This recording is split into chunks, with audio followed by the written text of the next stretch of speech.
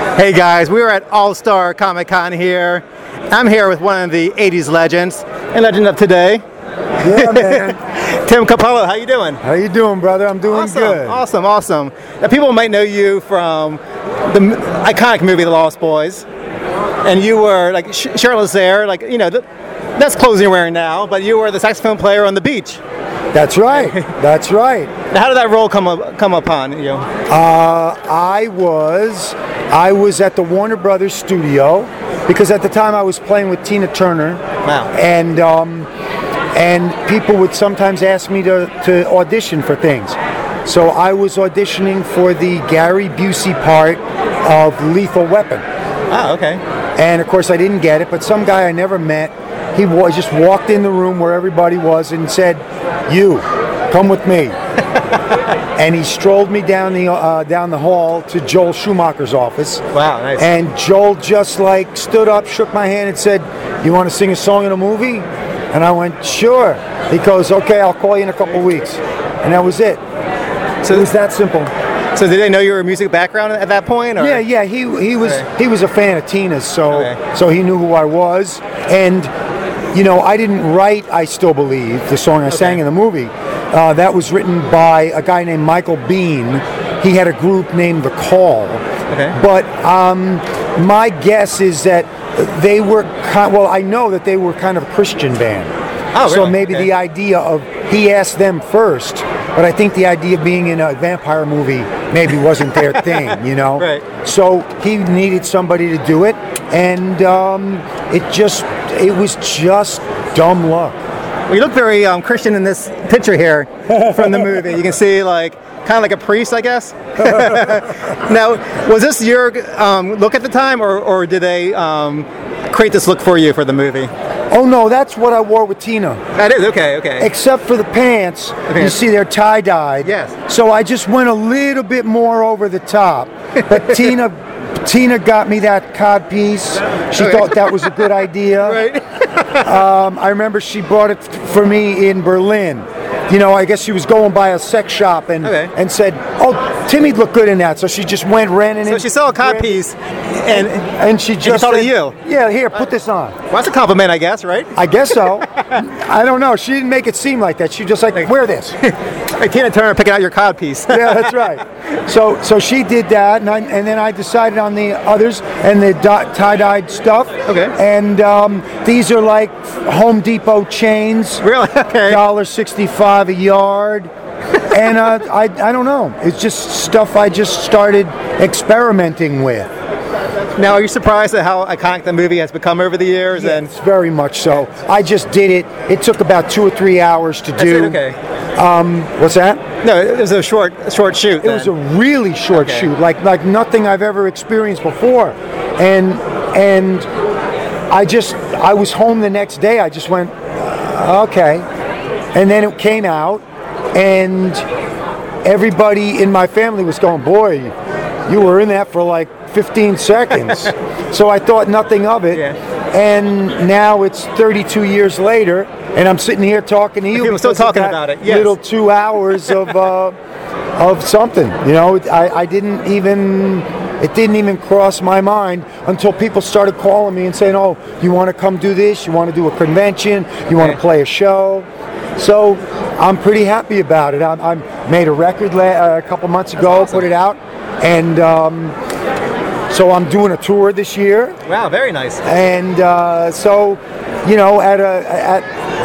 it didn't seem to mean too much to people right when I did it, or even 10 or 20 years later, but about 3 or 4 years ago. I don't know why. It could have been the Saturday Night Live thing, that Sergio thing that they did, where they sort of, did a send-up of my character. That might have helped. Yeah. But for some reason, it just all changed. That's great. So you didn't have any actual interactions with the cast of Lost Boys, did you? Well, all the people that were in that scene, after we finished the scene, as I told you, it was so quick Mostly because you know all those crazy people that were in the audience, Yes. like doing the On the beach, yes, headbanging yes, and all yes. that stuff. They go there every night. Oh, that So they're they didn't they're get locals. extras. Okay. They were at that pier grooving to some band because Santa Cruz is a wild town. I've been there where they filmed it at. Yeah, exactly. I'm going there this summer to play. Oh, awesome. For Okay. the first time in 32 years, I'll Wow. be back in Santa Carla. So Awesome. come out to the Blue Lagoon and see me in Santa Carla. So you get to meet Corey Haim and Corey Feldman. And all that. Corey Haim was there that night. Feldman I didn't meet Okay. till last year. Okay. And it was funny because I had never met him before, and he's got a band and everything, and he came up to me and he said, "Dude, I hate your guts." He said, "Everywhere I go," he said, "I was like one of the stars of that movie. Yeah. Everywhere I go, everybody goes, 'What's the sax player like? Is he really weird?'" Really? Yeah, he says, "I hate you." So I said, "Sorry about that. I don't know." But we had a party after the shoot in Corey Haim's room, Oh, nice. and everybody that was in the scene that night, so Michael and Star and Corey and everybody that was there. And we were like blasting the music. They called the cops on us. Oh, okay. And Corey went to the door, and he sweet talked these cops. You know what a totally charming kid he was. So he was in real life, just like how he Exactly. his As a matter character. of fact, he knew it. He knew he had that. Right.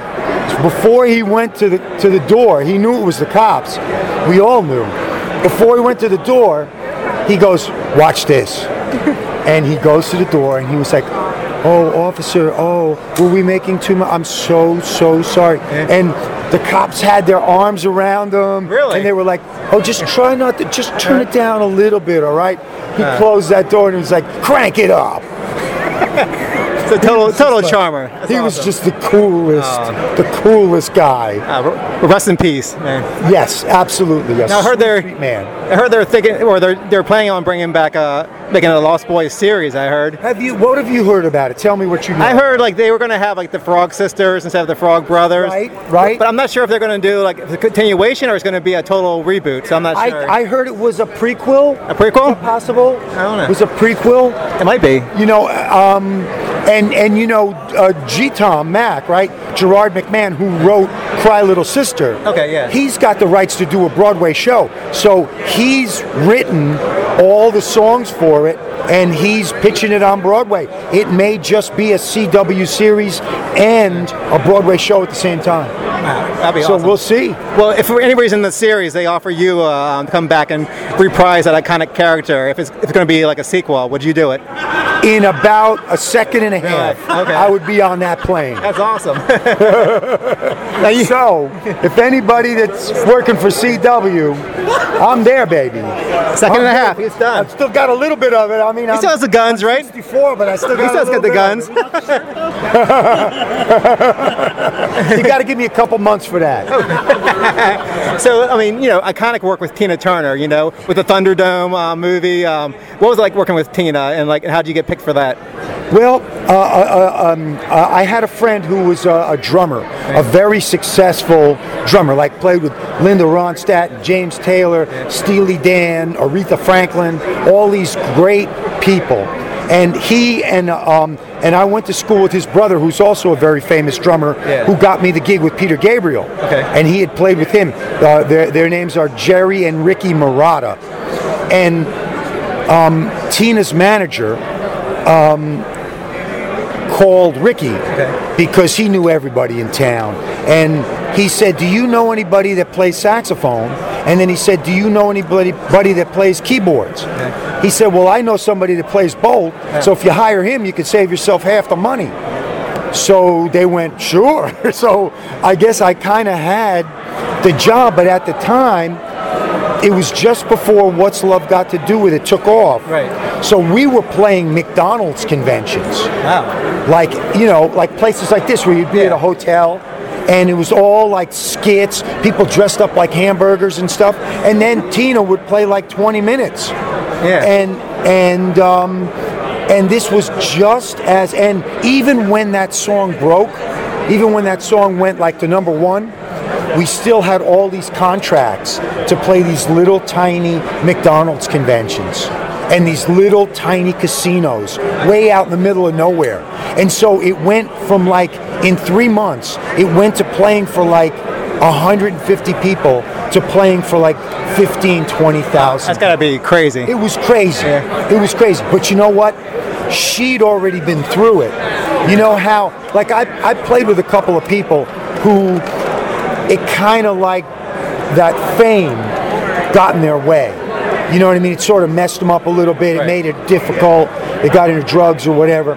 But Tina, she just knew it was going to happen. She just like, this is where I should be. I'm going to work my butt off to see that I get there. And when it happens, I'm not going to screw it up. And that's what she did. She just thought of it like, okay, there's my house in the south of France. I'm having a ball every night. I mean, she was perfect every night. Not one dance step missed. Not one note out of tune. Never. The best legs, too. You know, seriously, the woman, not only incredible legs, but I remember one time, this was before she was super, super famous, but she was already in her mid-40s. Only people that really work out, bodybuilders, know about this. But she had a, you know, we'd be in back of her, and she had a little mini dress on, and it was a backless. Yes. You know what a Christmas tree is? A Christmas tree is where you have the muscles in your back and they're shaped like a Christmas tree. I don't have that. She never worked out. I don't have it. She worked out. She didn't work out at all. All she did was just some dancing? Dancing every night, rehearsing the dances, sound checking, doing all that stuff. She had a Christmas tree. I was like, you gotta be kidding. I've been trying to get one of those for 6 years now. So on what songs can you hear your saxophone playing in? Oh, my saxophone? Yeah. Well, I would like to let everybody know that I'm playing with the, have you ever heard of a group called the Gunship? No. Gunship, it's a new style of music, which is 80s futuristic. And the song is called Dark All Day, and it's me and a singer named Indiana, who's awesome, and this incredible English group called the Gunship, and we did a video of it, and the whole time during the video, it's raining blood. And the video is incredible. It's half animated, and then it goes to live action. Okay. So check it out. It's called Dark All Day by Gunship. It started, these guys are amazing, and I'm so glad I hooked up with them. It started on the electronic charts.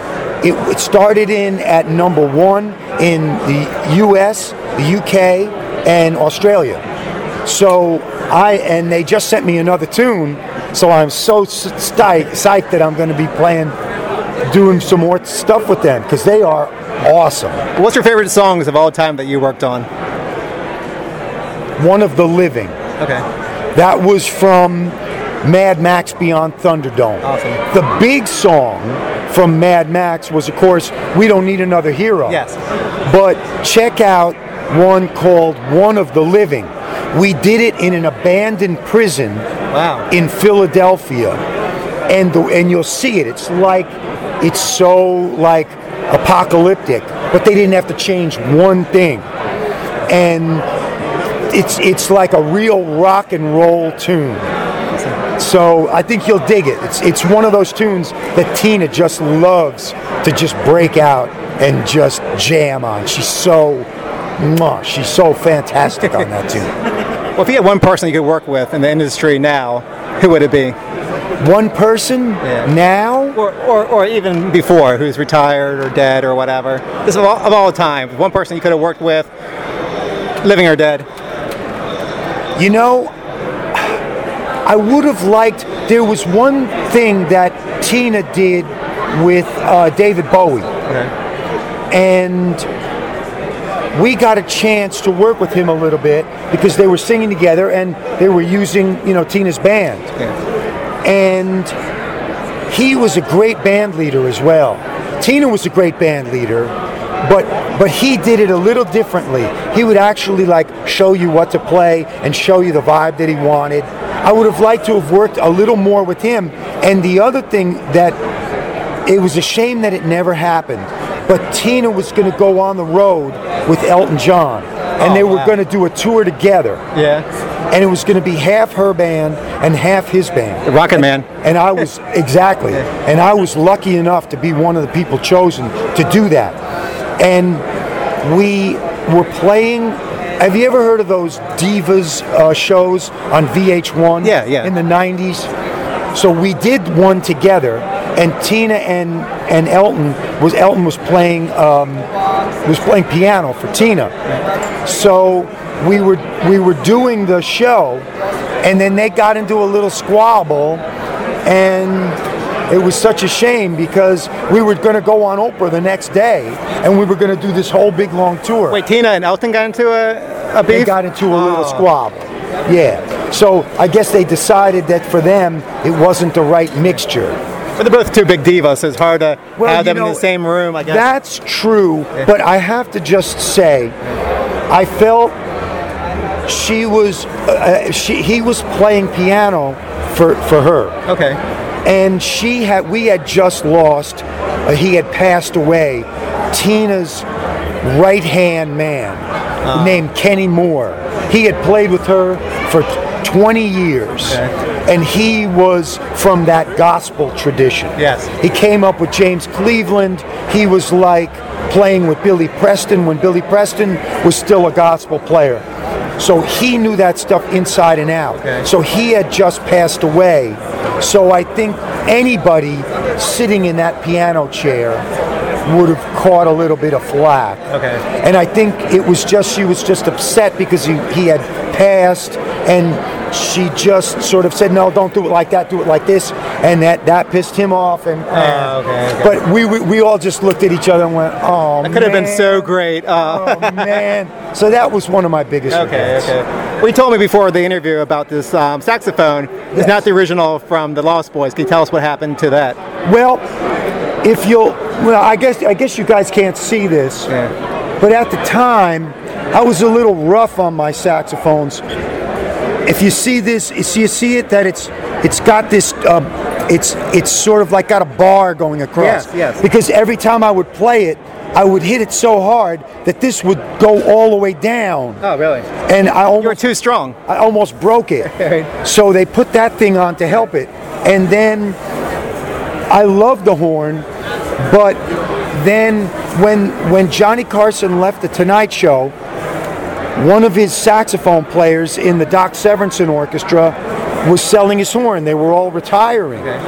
And I snapped it up. I was just in the right place at the right time. And I played that next horn for a good 10, 12 years until we were playing a gig in Miami and somebody stole it out of the trunk. So this is two horns after the Lost Boys. But I love it. I went through every horn in New York City, and this one is a real rock and roll horn. It's more of a rock and roll horn. It's easy to hit the real high notes.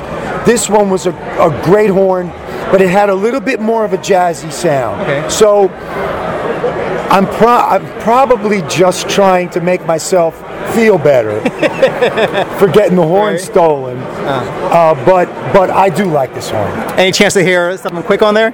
No, because this is a dummy reed. Oh, that's okay. Because I keep taking pictures with people. Yes. And I don't want them to scratch my good reed for tonight because I'm playing a show. Oh, you're playing here tonight. Okay, awesome. Yeah, I've got I'm going to plug something. Yeah, definitely, please. My new album. It's called Blood on the Reed, and I'm going to be touring all over the U.S. Where can we find this? All over, any place. Okay. On my Facebook page, on my website. You can find it just, any of the Spotify or any of that stuff. It's on all of the streaming services. Or you can get a signed copy from me on my website, timcapello.com. And I'm going to be playing some tunes from that record. Of course, I've got a new 7-minute version on there of I Still Believe, with a lot more saxophone jamming on it. And we hear that tonight? And you're going to hear that tonight. That's awesome. That's awesome. Yeah. All right, Tim Capella right here, All right. from the Lost Boys, from Tina Turner, Yeah. from everything. It's awesome to hear from you. Can you just let us know who you are? Say you're listening to Below the Belt Show? Below the Belt Show. You're on Below the Belt Show with Tim Capella from the Lost Boys. It's a pleasure talking to you. You got a good bunch of people here, and I'll see you guys when I'm touring around this summer, 2019. I'm coming to a city right near you. All right, man. All right, Tim. Thank you so much, man. Yeah. Thank you.